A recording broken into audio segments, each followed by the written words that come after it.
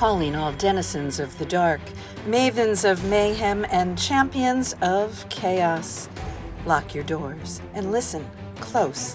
It's time for another episode of Spies, Lies, and Private Eyes. Here's your host, Terrence McCauley. Hello, everyone, and welcome to another edition of Spies, Lies, and Private Eyes on the Authors on the Air Global Radio Network. My guest today is Alex Kenna. She is a lawyer, writer, and painter based in Los Angeles, California. Before attending law school, Alex studied painting and art history at Penn. She also worked as a freelance art critic and culture writer. Originally from Washington, D.C., Alex now lives in Los Angeles with her husband, son, and giant schnauzer, Zelda. When she's not writing, Alex can be found nerding out in art museums, exploring flea markets, and playing stringed instruments. She says badly. Alex's debut novel is What Meets the Eye, and it's available for pre-order and was released earlier this month from Crooked Lane Books. Welcome, Alex. Thank you so much for having me. Of course. I was hoping that you might be able to tell us a little bit more about your first novel, What Meets the Eye. How did you come up with such a great idea? Yeah, I was interested in writing a mystery that sort of relied on my background, which is in both criminal law and painting, the kind of the more immediate idea of art forgery just came up because my husband and I had been binging this British series about somebody finds a Matisse in the attic, and there's an art dealer and an art critic who work together to an art dealer and a journalist who kind of work together to figure out if it's real, which shouldn't be addictive, but we're huge nerds, so it was. So right. I had art forgery on the brain, and then from there, the story kind of just built itself around the two main characters. There's a kind of down and out private eye who's investigating the suspected suicide of this famous artist, and then there's the artist, because the book it has multi viewpoints and kind of goes back and forth in time and explores her life. And I kind of built the story around them. And then I guess another element was for the artist. I was really interested in this idea of there were a lot of artists, I guess maybe half a generation back, who would kind of try to blur the lines between art and life. Mm-hmm. And I sort of wanted to take that a step further and maybe throw crime into the mix and see if, could I find a realistic avenue where this artist was sort of trying to create work that sort of blurred the lines between art and life, and maybe also a not so legal element. So then I kind of built the story around that. That's cool. I mean, and it also sounds like you were able to use your existing love of art and use it to influence this work. Why don't you tell us a little bit about your background in art? Yeah, art painting was definitely my first love. I grew up in DC around my grandmother. She's a French, and she's a frustrated artist. It was a lot harder for women in those days, but she would take me to the museum all the time when I was growing up. She the French have a little bit of a more liberal view on nudity, and when I was like 13 years old, she had me enrolled in these sketchy life drawing classes with naked models above this garage. So I got a view pretty early into that. And then I ended up majoring in art and art history in college, graduated, worked in a gallery, which for 1 month, I made more money than I ever thought was possible. And then the Great Recession hit the next month, and I went from selling all this art and thinking, oh my God, I'm 23, I'm on top of the world, to selling nothing. And then I started thinking very seriously about law school. But in between, I did a lot of art, kind of freelance art criticism, and just kind of kept my finger in that world.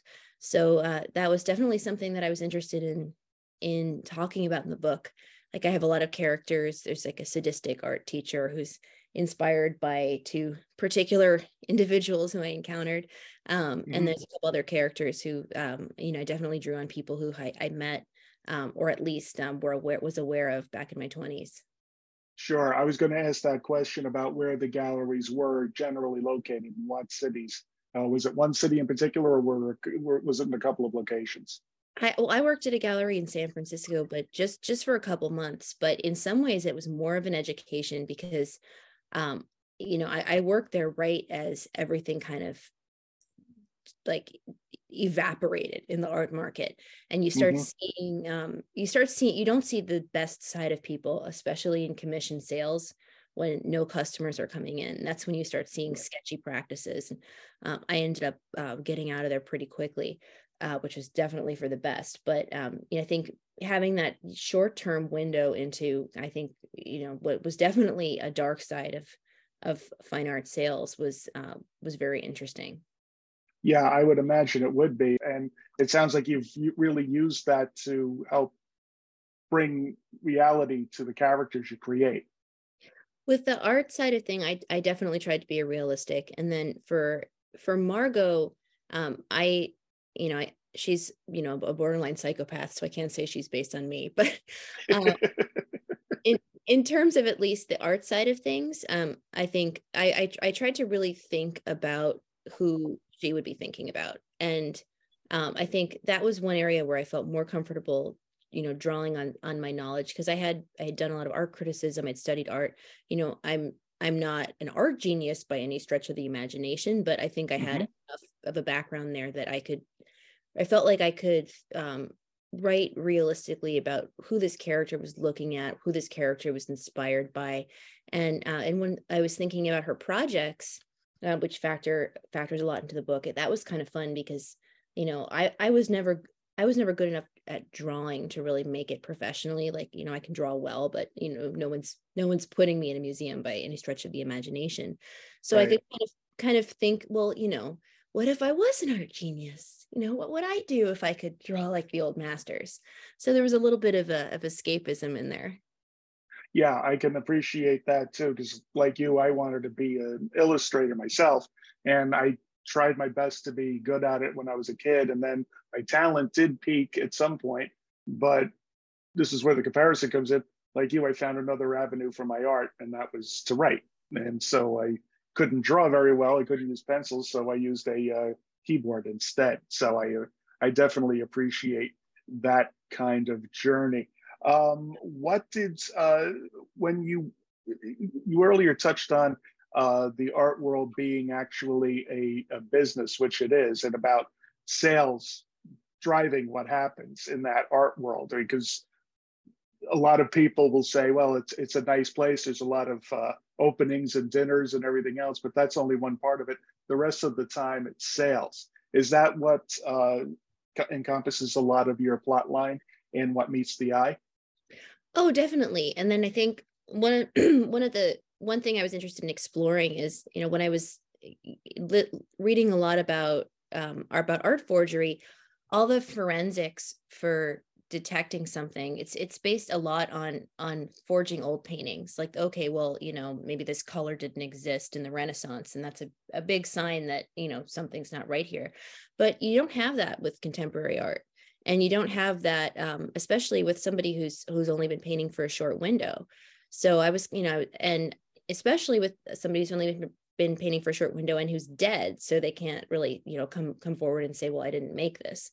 So I sort of started thinking about forging of somebody more contemporary as something that would be really hard to prove and really easy to get away with. And at the same time, I think all the incentives to kind of to keep that quiet if you have something that's hard to prove, because there's so much money at stake. So I was definitely interested in the business world and some of those kind of darker influences. Right. I mean, I would imagine that the way it's set up is they if they have spent a lot of money and influence making a mistake, they are invested in making sure they keep doing it that way because they don't want to be caught out. Definitely in my book, that's a small factor at least. And then I think in terms of actually figuring out how to solve something with that element. I think it's a challenge. Yeah, yeah, and it's also, from what I understand, this is the first book that you've had published in your career, in your writing career. How has that worked out for you? How have you enjoyed the writing process as opposed to other creative processes? Yeah, it's worked out really well. It's first book published, second book written, which I'm sure Mhm. is not uncommon. I had another book before this, which was a political thriller about elections, and we'll just say that my timing was not ideal. So I put that. All I'm going to say about that, but I put that kind of away in a drawer. But the writing is, especially when I was writing this book, it was really a joy because I was pregnant during the pandemic and didn't have a lot of escapes. Like I was a relatively high risk, and so it was basically going back and forth between my house and doctor's appointments. So I Mhm.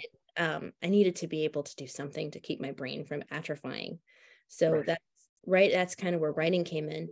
And I think it's very forgiving because you can come back and finesse things a million times, which is something that I really appreciate because I'm a bit of an obsessive editor, and in ways that other mediums like drawing I think are less forgiving. But with writing, you can crank out a terrible first draft and then you can go back and work on it until it starts to sing. Right, right, exactly right. And it's how have you enjoyed being a first time writer in terms of relating with the public, relating with the business? Have you, what have your experiences been in that regard? It's been positive. I've only had to block one weirdo in social media, which you know that's I got one chat request at like 4 a.m. from a stranger. I'm like, no. But other than that, people have been really supportive. It's just the writing community in general, like on Twitter, on Facebook, people are really quick to celebrate each other's successes. And Yes. that's, I think it's also I kind of expected a lot more negativity, especially because there's this huge range between those of us who are just trying to get our foot in the door and people who are making millions of dollars. But I think that's just so obvious that I think people Hmm. just kind of get over it. And it just kind of, when somebody's really talented and they're getting recognized, I think people for the most part just appreciate that and are happy for them. So that's been really nice to see. But it's definitely, I've had to make a little bit more of an effort just personality wise because I'm pretty introverted, you know, Hmm. don't love to be the center of attention. Like we didn't even have a wedding because we're like, everybody's gonna be looking at us. This is stupid. Let's just go to the courthouse.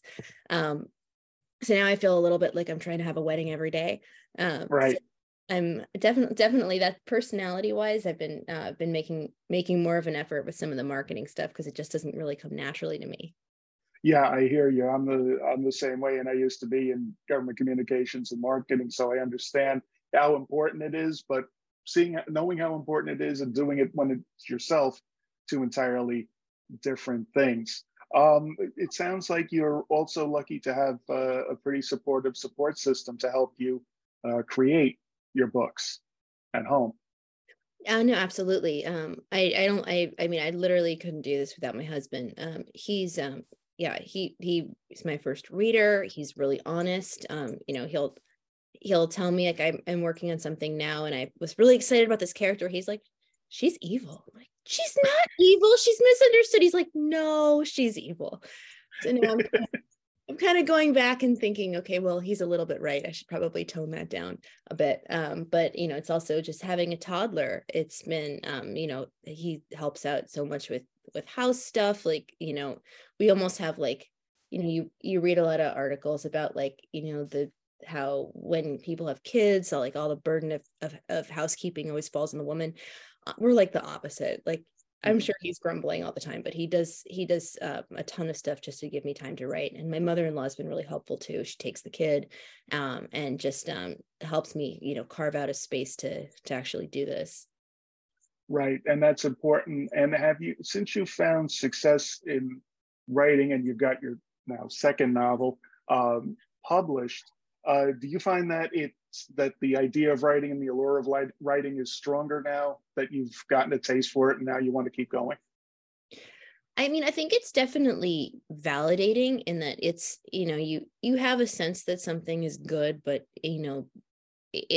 I feel like in our heads, we all go back and forth between thinking like, this is brilliant. I'm a total hack. I'm terrible. I'm really onto something. So Yeah, it's, just having, it's getting positive feedback, I mean, obviously we get the negative feedback too, and so try to ignore that. But in terms of the right. positive feedback, I think that's really validating, and I think it definitely does make me want to keep going. Honestly, the biggest hurdle is just finding time to squeezing in hours here and there at this point, and with everything else going on in life. Right. Yeah. It's just interesting that you saw a little bit of what the art world was like when you were working behind the scenes at a gallery. And now that you've later gone on to become a writer, you get to see that there is a business to writing. It's not just about coming up with an idea and putting it out there for all the world to see. It's about writing it, marketing it, things like that. So it's interesting to see how you've seen both sides of two different types of the art world, the literature side and the gallery side of it too. And I'm sure that's valuable. Oh, definitely valuable. Although I guess it's probably easier to write a book killing off people in the art world than killing off people in the publishing world. I have a feeling that might not go over so well. Exactly right. Yeah, let's hope it stays that way. Now, do you envision this being the first book in the series, or are you looking to possibly do only standalones? I'm always interested to see what writers plan for their work. I'm working on a sequel right now, so it's the same main character, and it's a very different book. I think I'm interested in continuing with the character, as long as there's enough going on that I'm still able to stretch different muscles and write different types of stories. So my current book is very plot driven, and I think the next one is a lot more character driven, and a lot darker. So yeah, I think for now I want to stick with this character, but at a certain point I think I would probably want to go to standalones. Like I have a couple unrelated ideas that are kind of nagging in the back of my head, and you try to stay focused because otherwise you never get anything done. But then you have kind of like the devil on your shoulder of like, what if you write something completely different? Right. Yeah. And then I found that the more I got into writing books, the more that would happen. I would be focusing on one thing, but then I would get influences and whispers about something else. And if somebody doesn't understand the creative process, that might sound crazy to them, but we know it's a little bit more complicated than that. Oh, definitely. It definitely is. So you've got this book that's out now. When do you think are you in the process of writing the sequel, or do you have a release date or any of those details? Well, I haven't sold the sequel, so it's all going to depend on sales for the first book, I think. So, I'm definitely hopeful. Well, it's publishing's obviously a crapshoot, so we'll see what happens. But I'm hoping that I get to bring it to life, because I do think it's a strong book. Yeah, it definitely sounds that way, and you've gotten a lot of great reviews too early on from places like Publishers Weekly. That must have been thrill for you to this being your first foray into publishing to start off at such a high note. Yeah, no, that was very validating. There's definitely something scary about, putting your work out into the world, and, what if this becomes like the ridiculed book of 2022? And Right. But yeah, getting some positive feedback definitely was very reassuring. Yeah. No, that's fantastic. What is the best way that people can keep track of you? Because I think this is going to be the beginning of a very good career for you, and a rewarding one. Would you suggest people follow your website, so follow you on social media? How can they find you? Yeah, you can find me on Twitter. It's Alex Kenna 9. I do have a website. It's alexkenna.com, but I built it myself, so it's pretty terrible. But it does exist, so you can check it out. I'm hoping to have time to update it at some point. Yeah, I'm on Twitter. I'm on Facebook. Twitter's probably where I'm the most active. Right. Fantastic. Yeah, no, this is great. And I think that everybody who's listening to this should go out and buy What Meets the Eye. It's available in all formats, Kindle, on your paperback, hardback, anything that you want. It's a fantastic book, and I really suggest people give it a look, because you're going to be getting in on something that I think you're going to see from a writer for a very long time. She's going to be out there for a while. So Alex, thank you so much for being here. Thank you for having me. This is great. No problem. Everybody, I have been Terrence McCauley, and this has been another edition of Spies, Lies, and Private Eyes on the Authors on the Air Global Radio Network. Thanks for listening, everybody. See you next time. You have been listening to Spies, Lies, and Private Eyes with host Terrence McCauley on Authors on the Air Global Radio Network.